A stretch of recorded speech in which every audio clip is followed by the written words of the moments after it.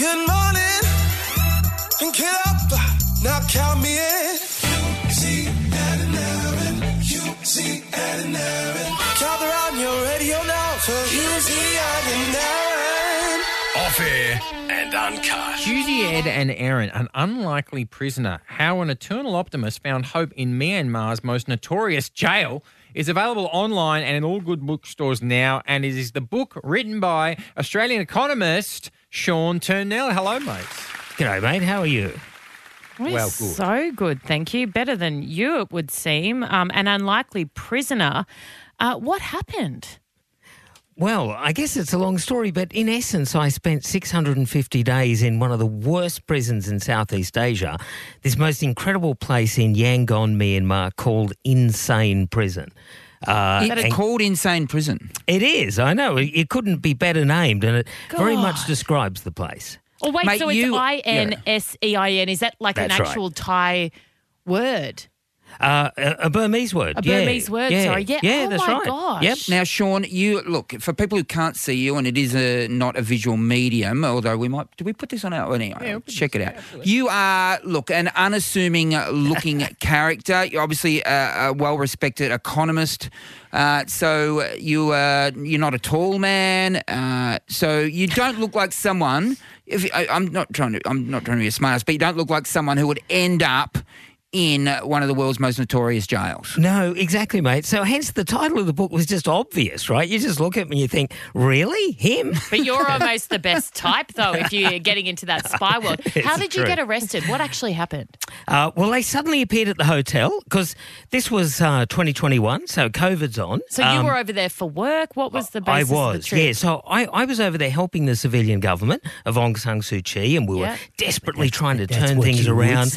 But that's what you would say. Indeed. Now, Myanmar is Burma, is that right? Yes, So, yes. Right, okay. Yeah, so the military were always hovering around. So we knew that they were a threat, but then one day they suddenly took over the country, basically, and I got a message at the hotel said, Sean, get out. But by then, I couldn't go anywhere, right? There's no flights. You couldn't get to the border. So, yeah, essentially I just had to wait for the military intelligence people to arrive. Hang on. So could you just go back to that? So you're at the hotel, you get a text message, get out of the country? Yep, at 5 a.m. And I thought, oh, my God, what do I do? Does your heart just stop? Like, what's the reaction of someone in that position? All of that. And then to pack really quickly. But, of course, I've got my computer with me. I've got all these notes and all that. And I thought, oh, my God, what do I do? How do I get rid of this stuff? And so did you pack really quickly? Did you try to get out? I did. Yep. So I packed really quickly, went downstairs. But the one thing I did wrong, instead of going out the back entrance, I went out the front because, of course, I had to pay the bill. Right? Being an economist, I'm not going to run out and not pay the bill.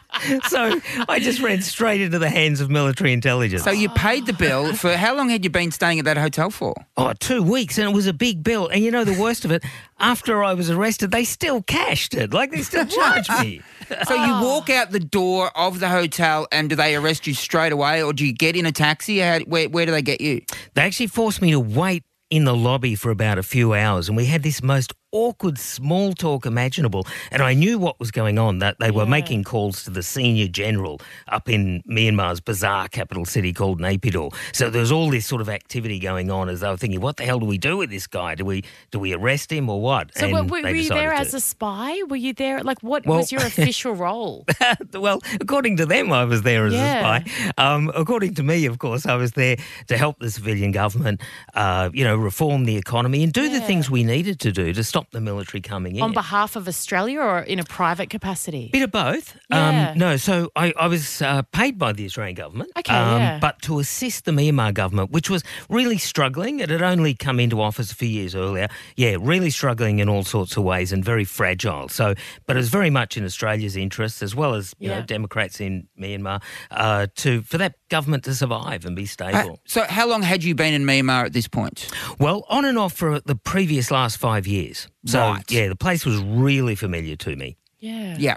And so the Australian government, were they the ones that sent you the message, or were locals who sent you the message to get out? A local sent me the message, and they called themselves a secret friend because, of course, by then the whole atmosphere was really intense. So, they worried about it and asked me to keep their name secret. But they didn't give me the name anyway. Now I think about it. So you get arrested. Do they handcuff you? What are... All of that, yeah. And, of course, this is totally new territory to me. And it's not even the sort of handcuffs we have here in Australia. It's not those, newfangled things. This is old 19th century convict sort of stuff. Big iron things around your wrist. Later I had to wear leg irons and all that. I mean, it was absolutely medieval. And I'd never even got a parking ticket up to this point. Right. My whole life, not even a parking ticket. Now I'm being dragged away in chains. So you basically look like you're Hannibal Lecter almost. Exactly. Like you're really being dragged. Right. Yeah. Exactly. Yep.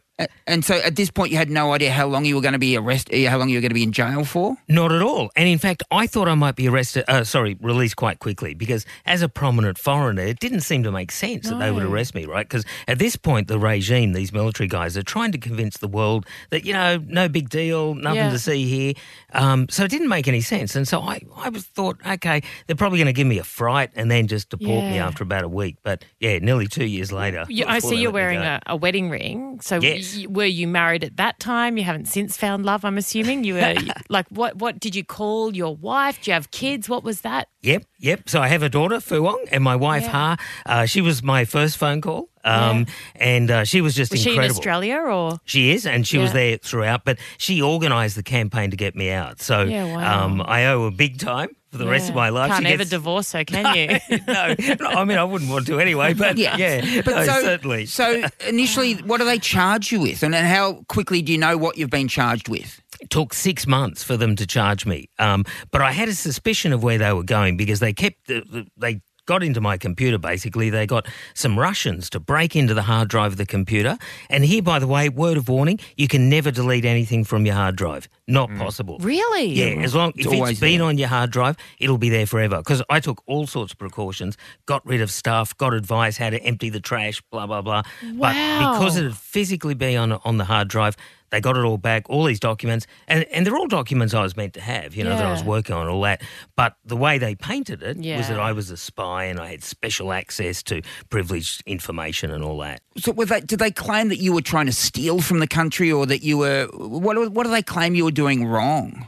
I guess the major claim really was that I was manipulating the situation, that I was the power behind the scenes, pulling all the strings. Were you partly flattered? Yeah, there was an element. There was an element of that. But, again, I don't really look the part of a Machiavelli, but, then again, you never know, right? Though, mate. That's how they look. This feels really Usual Suspects or, like The Quiet American, which is a great book. Harvey Oswald. Oh, God, That's the vibe I'm getting. So at what point did you think I'm going to be spending a lot of time in jail? Was that early in the first couple of weeks or, when did you realise it was going to be a long time? First few months, I still thought I'd get out quite early. But then the trial began and I knew the trial would last about a year because one of my defendants were Aung San Suu Kyi, all of the ministers who, were allegedly my agents. Yeah. So the trial would go for at least a year, which I knew. I then hoped that they would boot me out straight away after finding me guilty because, of course, after charging over there, you're automatically guilty.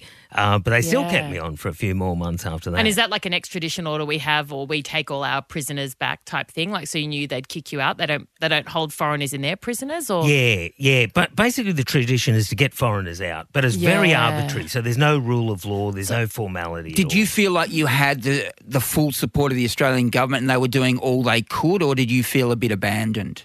Oh, I never felt abandoned. I think in these sort of situations, there's always arguments about what to do. Yeah. So, for instance, have the really obvious thing. Do you really publicise it or do you do it quietly? Very, very hard to know what to do. I personally think you make as much noise as possible. But in some countries, that's been proven not to be, it's a hard one, isn't it? It's really tough. And it's really tough on the family at home because it's the family that have to make that decision. Because you as the prisoner, you're just sitting there. So what happened to you in prison? What was the worst kind of thing that happened to you?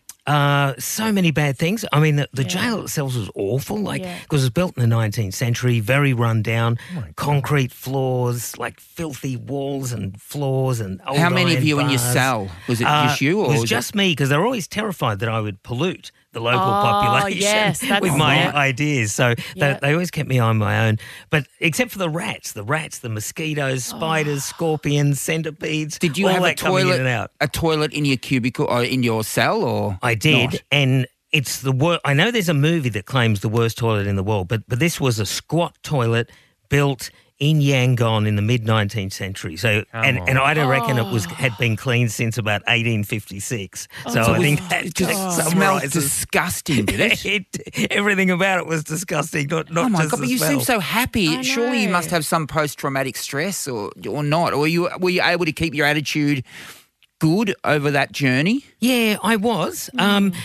Basically because I thought, what else do I do? You know, it's a funny one because people have often asked me, like, how do you do it and all that. Yeah. But if the alternative is just to fall apart, the best thing to do is not to. Yeah, you know? so I just did that. You know what? That is actually 99.99999% of us will never find ourselves in your position, thank God. But that's actually great advice for the challenges that we all confront in our lives. Yeah. The option is A, fall apart, B, not to. Yeah. You got to not to, right? Yeah, Like, yeah. what's the alternative? And it really it was as simple as that. How was the food? Oh, bloody awful. It was served in buckets and it was basically sort of a thin gruel, sort of vegetable thing, some meat that really didn't have any meat left on that.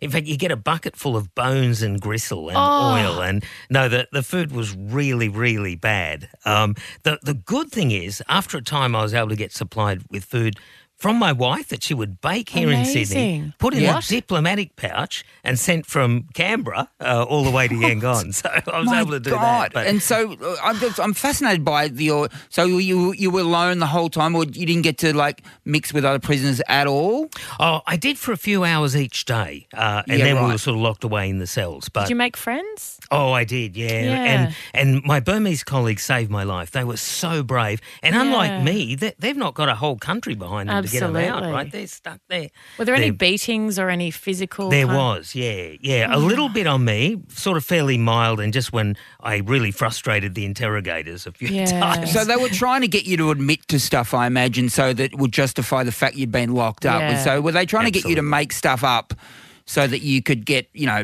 some sort of relief or not? Yeah, totally. But the stuff was made up by them, so it was just so absurd. Like it would be hard to agree because it was hard to understand sometimes the plots that they were making up. But essentially they wanted me to incriminate myself, but also then to incriminate Aung San Suu Kyi and the government. Yes. Yeah, right. So make up stuff about the civilian government so that they would be able to publicise justify that. their Absolutely. coup, their military coup. Absolutely. Yeah. Oh God, I could ask you questions all day, and I'm going to get you on my Sky show and ask you more. But read the book. Need to tell you what else you could do is you could pick up An Unlikely Prisoner, which is the book which is out now online and in all good bookstores now.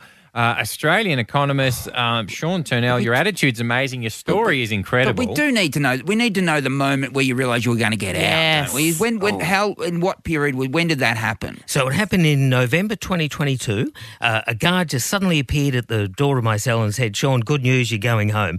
And were they nice to you? Sorry, the guards. Did you develop a little bit of a relationship? I did. There were some really nice ones, and some I felt really sorry for. Actually, like some of them were very, very poor. They really had no options, and I tried to be friendly with them because they used to wear English soccer jerseys. So I used to try and think of everything I knew about Manchester. Which team would have been? It would have Manchester stayed. United.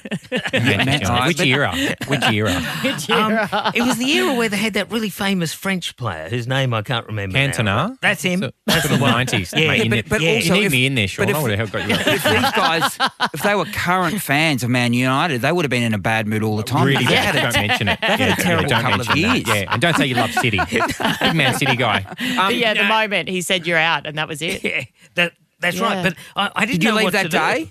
Did you leave that day? I did, yeah. So a few hours later, I was put on a plane. My biggest anxiety is that they'd taken my shoes away, and I thought, can I get on a plane without any shoes? Wow. Okay, they wouldn't have let you in the lounge because I've been stopped from going in the lounge wearing thongs. But I But tell you what, I was put on business class with no shoes on. So. Did you get into business class? What? Yeah, they did. Did you come home business class? I did. It's almost worth it. Hey, Sean, you're a legend. An Unlikely Prisoner is the book. It is a great story. Thanks so much, mate. Thank you. Thanks, guys.